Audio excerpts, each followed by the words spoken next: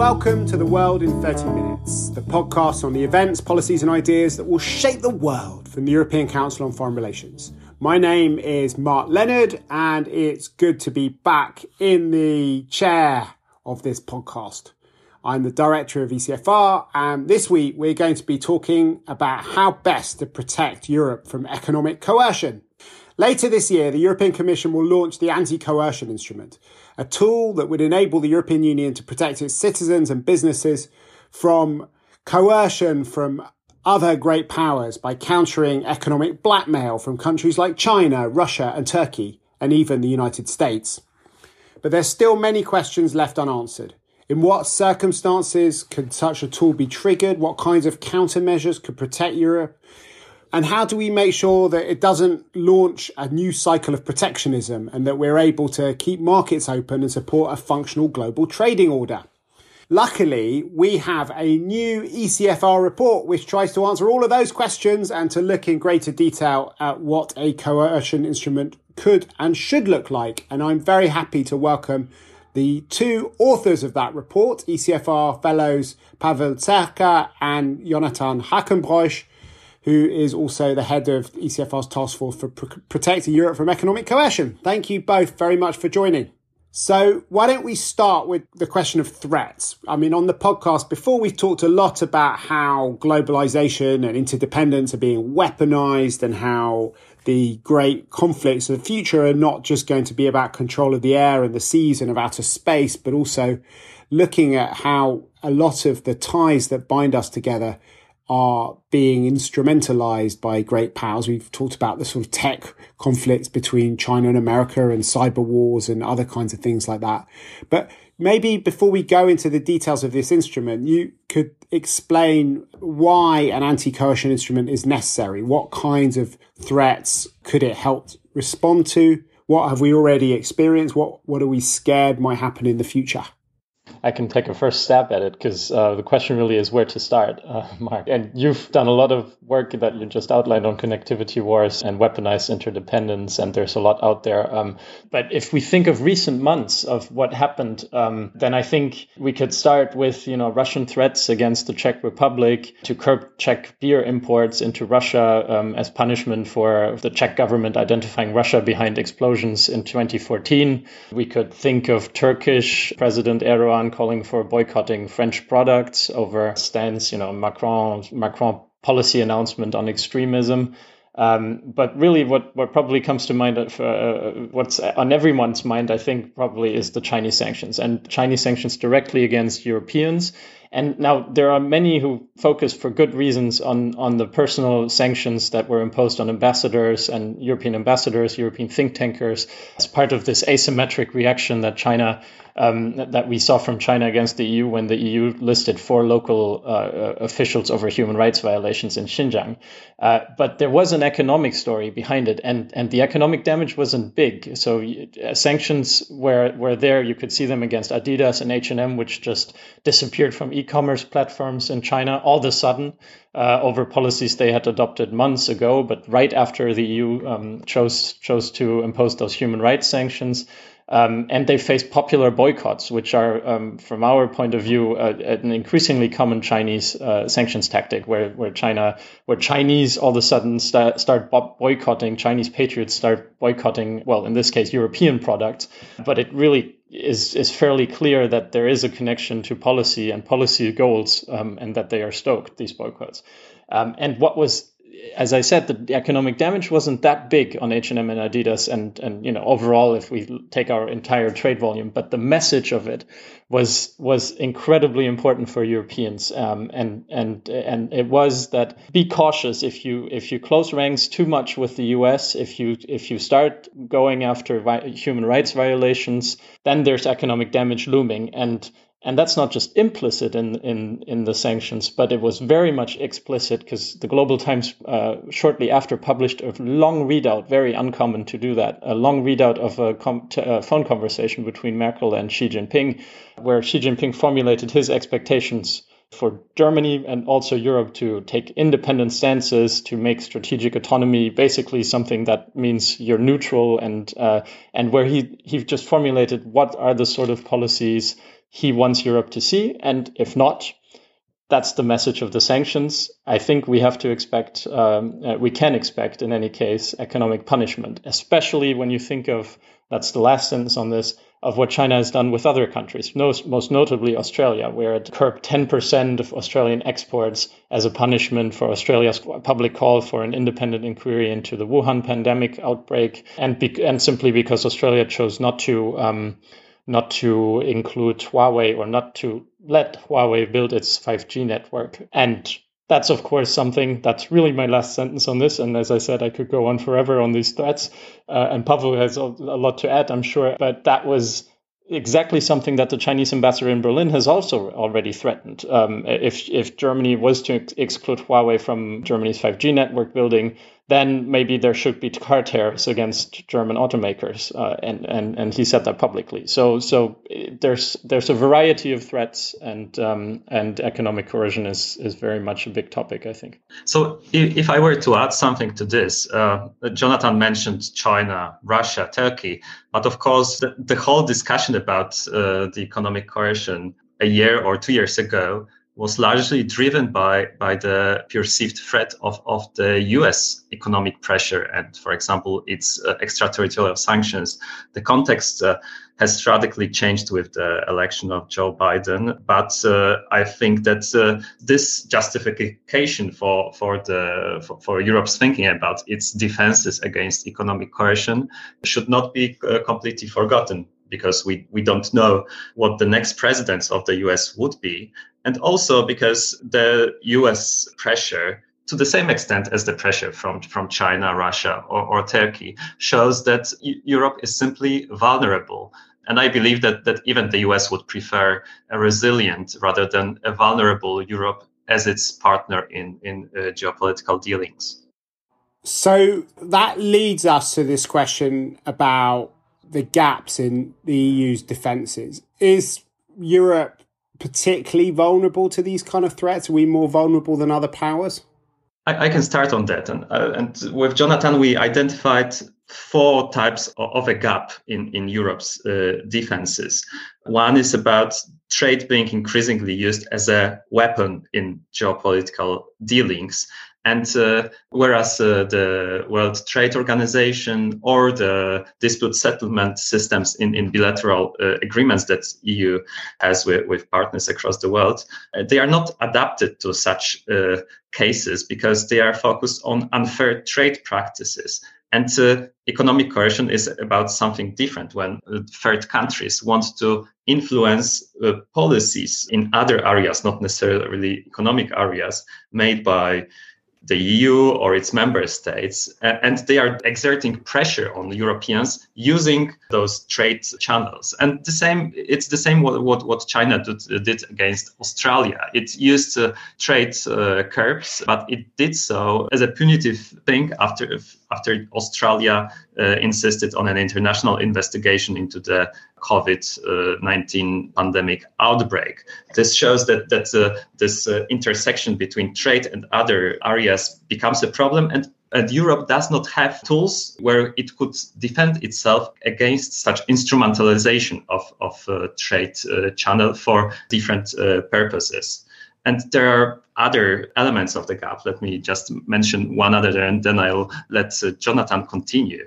And this is about Europe's unanimity requirement in its foreign policy, which means that it's very easy to divide Europe on foreign policy issues and make it vulnerable or unable to take collective action. And the fact that economic coercion goes through economic channels provides an opportunity to develop tools which would be trade tools and therefore not necessarily subject to unanimity requirement, which should make Europe less vulnerable if it decides to adopt such a toolkit.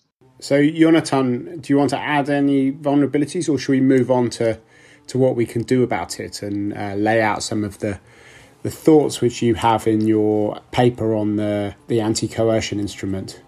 Yeah, sure. I think Pavel covered it really well. So I think we can go to that. I think swiftness is important to mention. So what Europe does not have and what current international trade architecture does not provide is a way to react to economic coercion in a swift manner, because we can, of course, go to WTO and let's assume that at some stage the dispute settlements mechanism at the WTO will work again. But even if it works, it will take several years to resolve a dispute. And by that time, the goal of economic coercion could already be achieved by, for example, China, which pressures German government to allow Chinese companies in its bid for the building of 5G network and things like that. So what Europe does not have right now is a way to respond quickly or to show the credibility in being able to respond quickly to such a pressure in a swift manner.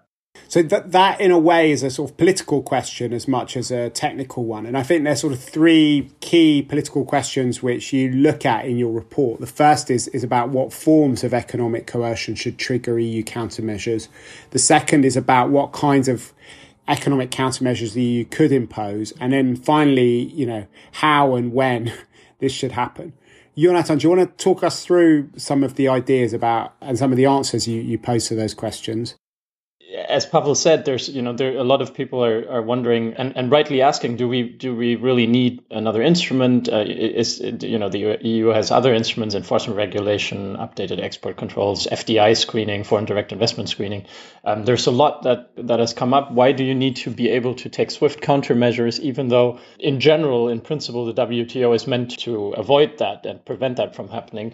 And the idea really is to be for Europe at eye level, because if economic coercion is done well, it achieves its goal long before the WTO, 18 months later, gives you a ruling. And so these political questions of what do you respond to, what countermeasures do you take, and so forth are really important. So on the first one, we looked at it. It looks like, the question of, okay, what do others have to do so that we can trigger countermeasures, or what do we want a deterrent for? Because ideally, we never want to use the instrument, of course. It's not like Europe wants to proactively take punitive measures, and this instrument really isn't designed or shouldn't be designed that way, and doesn't look like it, like the EU is going for that for a good reason. But what do you respond to? The question is, you obviously need a legal basis in international law. You can't just do whatever you want, even though others are doing that, but you need a violation of international law that you respond to. And you have that one option of just going for violations of state sovereignty. This is what the Commission seems to be going for. So if someone gravely interferes with your ability to adopt a certain decisions, like security policy, do you let Huawei build your 5G network? And then China makes it a choice between accepting Huawei or a lot of job losses at home. In that case, you probably need a defense, so to prevent that choice, to shift that choice to China for, do you really want to impose punitive measures? Because we also can impose countermeasures. So that's, you could have predefined triggers and think about exactly if the forms, punitive tariffs, certain types of import curbs, like China has imposed on Australia. But the problem we just see is that if you adopt that approach that the EU seems to be adopting, you have a problem of flexibility. You need to adapt.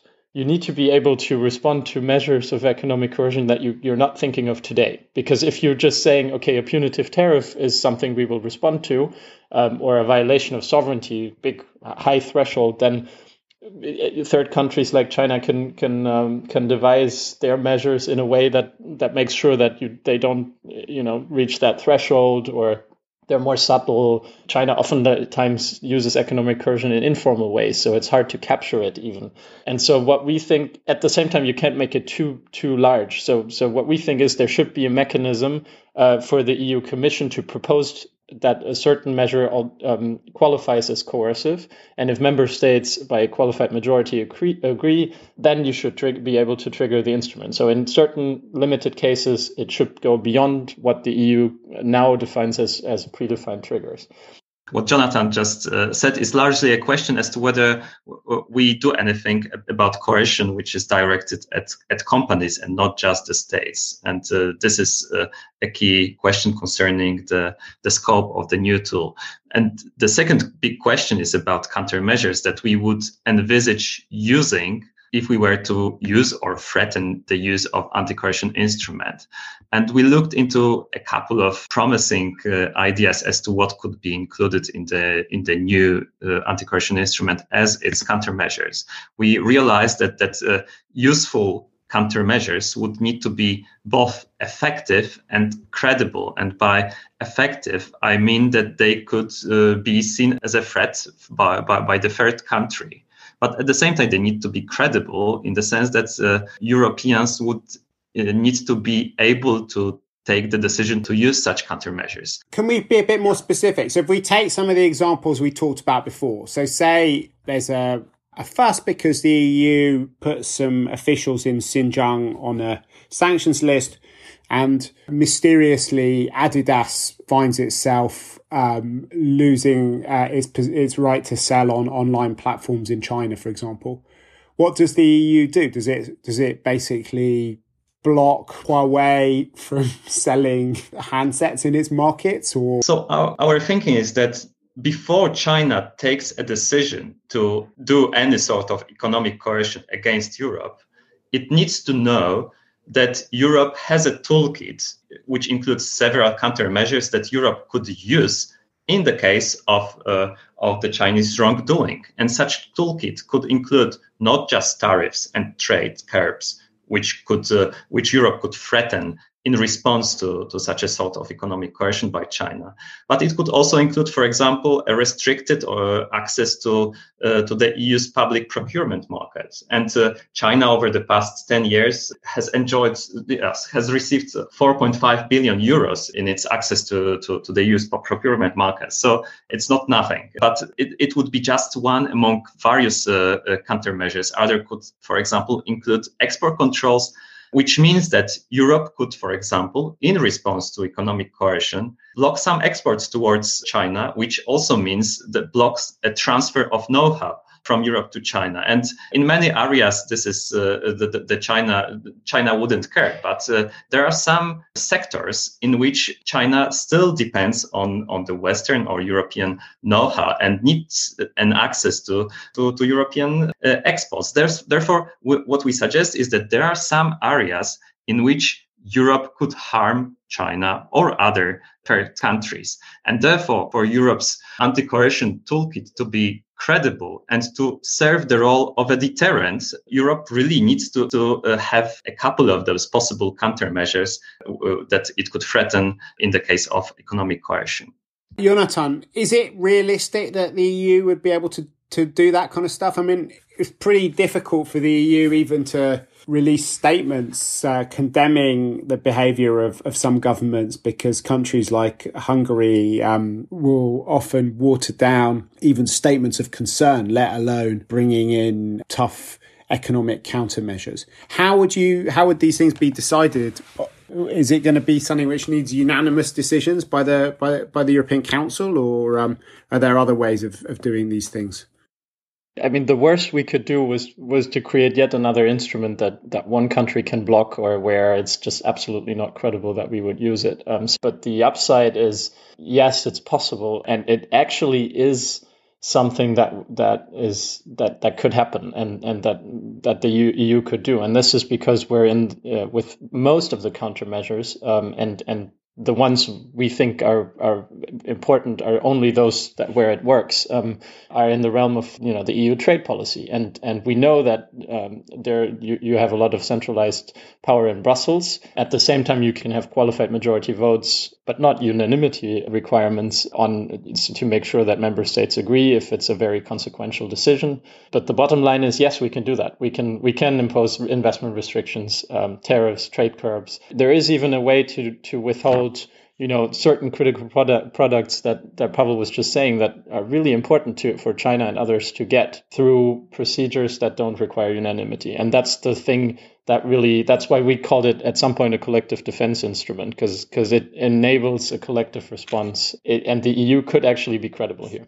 So you said before that the idea is deterrence. Ideally, we build instruments, we'll never have to use them because people will be scared of them being used that it will change their behaviour, which makes a lot of sense to people in the kind of security and defence establishment. We've lived with debates about deterrence for decades now, but most people who've trained as economists are much more worried about this. They worry that the EU, which depends maybe more than anyone else on a rule-based international order, could end up actually opening a Pandora's box and creating all sorts of problems for itself and actually speed up the descent into a kind of all-out trade war and protectionism.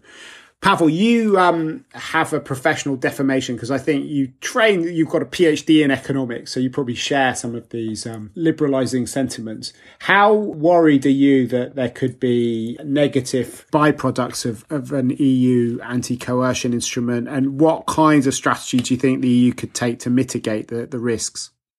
Yeah, you are right about my education. And actually, I must say that I joined the discussion when Jonathan already had an idea of this anti-coercion instrument and was thinking about it a lot. And I joined him as an intellectual sparring partner. And when we started discussing it, I was mostly skeptical because I had all of those concerns about what it would mean for multilateralism, for Europe's position on WTO and its reliance on the rule-based order, but also wouldn't it inflict economic costs on European countries and companies, and wouldn't it actually... And the consumer ultimately, I suppose, if you're starting to make things more expensive. Yes, and also whether it wouldn't shift the focus in Europe's economic policy from openness towards protectionism. And therefore, I was worried about those certain things. But first, through discussions with Jonathan, I became convinced that there is a case for developing defenses against economic coercion in Europe because there is a gap. And also, we spent a lot of time with Jonathan thinking about mitigation strategies. So how to mitigate those various risks of protectionism or harming the multilateralism with such an instrument. And I admit that Europe would need to tread very carefully if it decides to have such an instrument, because those risks are real. But at the same time, one needs to set those risks against the risks of not having such an instrument at all. And it's a fallacy to believe that not having defenses at all would be beneficial for the WTO, for example, because actually the multilateral setting is being harmed right now in the situation where several countries are encouraged to use economic coercion because it's a low-hanging fruit for them, an opportunity that involves little risk and has potentially great rewards. And therefore, one needs to think about how to minimize the risks that such a tool would mean for Europeans. And this can mean, for example, in practice, a decision-making process which would ensure that the instrument would be used only when Europe can justify that the international public law has been broken. Or also some sort of a reporting towards the European Parliament, so that there is also legitimacy assured in the use of this instrument. Europe could also be very restrictive in using or threatening the use of such an instrument in instances where not public authorities, but the business or NGOs are targeted. It would always have to justify that sovereignty was really at stake. At the same time, Europe needs to be careful about the message that it sends to the rest of the world. If it stops at just adopting an anti-coercion instrument, then others would be able to easily blame it for becoming more protectionist. That's why we believe that if Europe decides to have such an instrument, it would have to be accompanied by a clear positive agenda related to trade opening, but also to the strengthening of the European economy. And the end result should be Europe sending a clear message and powerful message to the world that the EU is determined to defend international rules, and that it can do it not just in rhetoric, which is the case right now, but also by countering the existing coercive practices. Okay, well, I think we've covered quite a lot of ground. If anyone wants to go more deeply into this, then you must download the report from our website, where we will also be putting up the bookshelf recommendations for this week. And I think that's the one thing that we have left to do on this podcast. What's on your bookshelf at the moment, Jonathan? I'll go with Learning Empire by Eric Rimmer Solem that was published sometime, I think, earlier this year, but in any case, it's fairly new. And it's about Germany's quest for world status as a rising power back in the 19th and early 20th century, and traces 5 economists and their thoughts and how they thought about economic statecraft and how that shaped German policies and therefore world policies, because Germany was the rising power, much like some would say, obviously, that there are limits to the parallels, but much like China today, and there are fascinating parallels on economic statecraft and things one can learn. Pavel?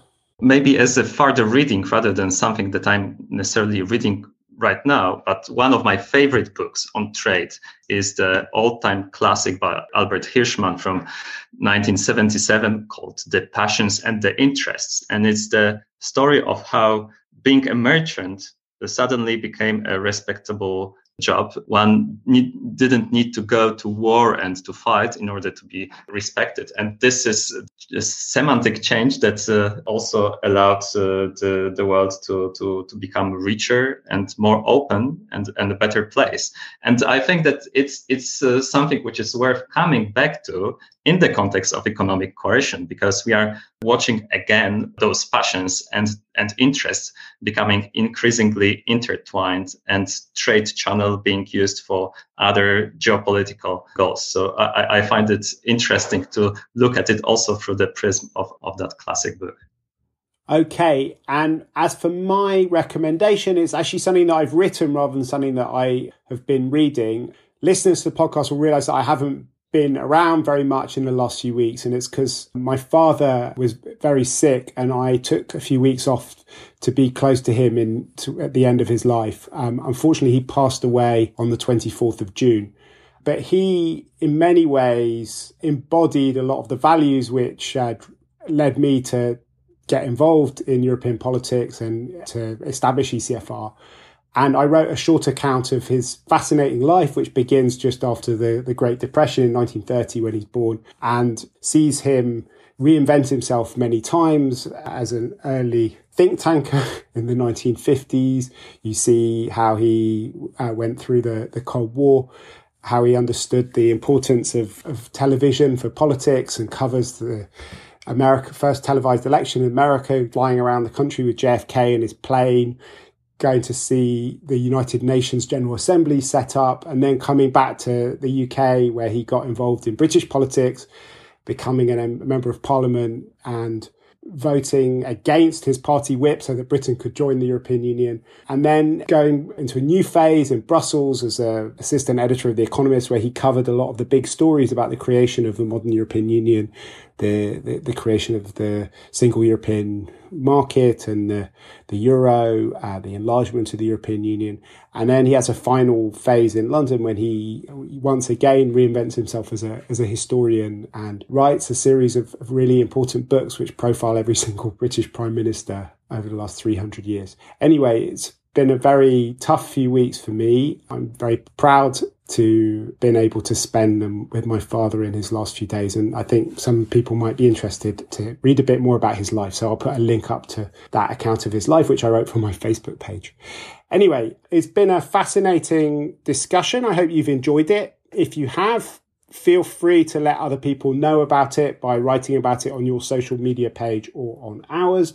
If you could give us a good rating or review on whatever platform you've used to download this podcast on, we would be very, very grateful for that. In the meantime, as I said earlier, we'll put links up to all the publications that we mentioned on our website at ecfr.eu/podcast. But for now, from Jonathan Hackenbroich, Pavel Tsarka, and myself, Mark Leonard, it's goodbye. The researcher of this podcast is Lucy Halpenthal, and our editor this week is Marlene Riedel.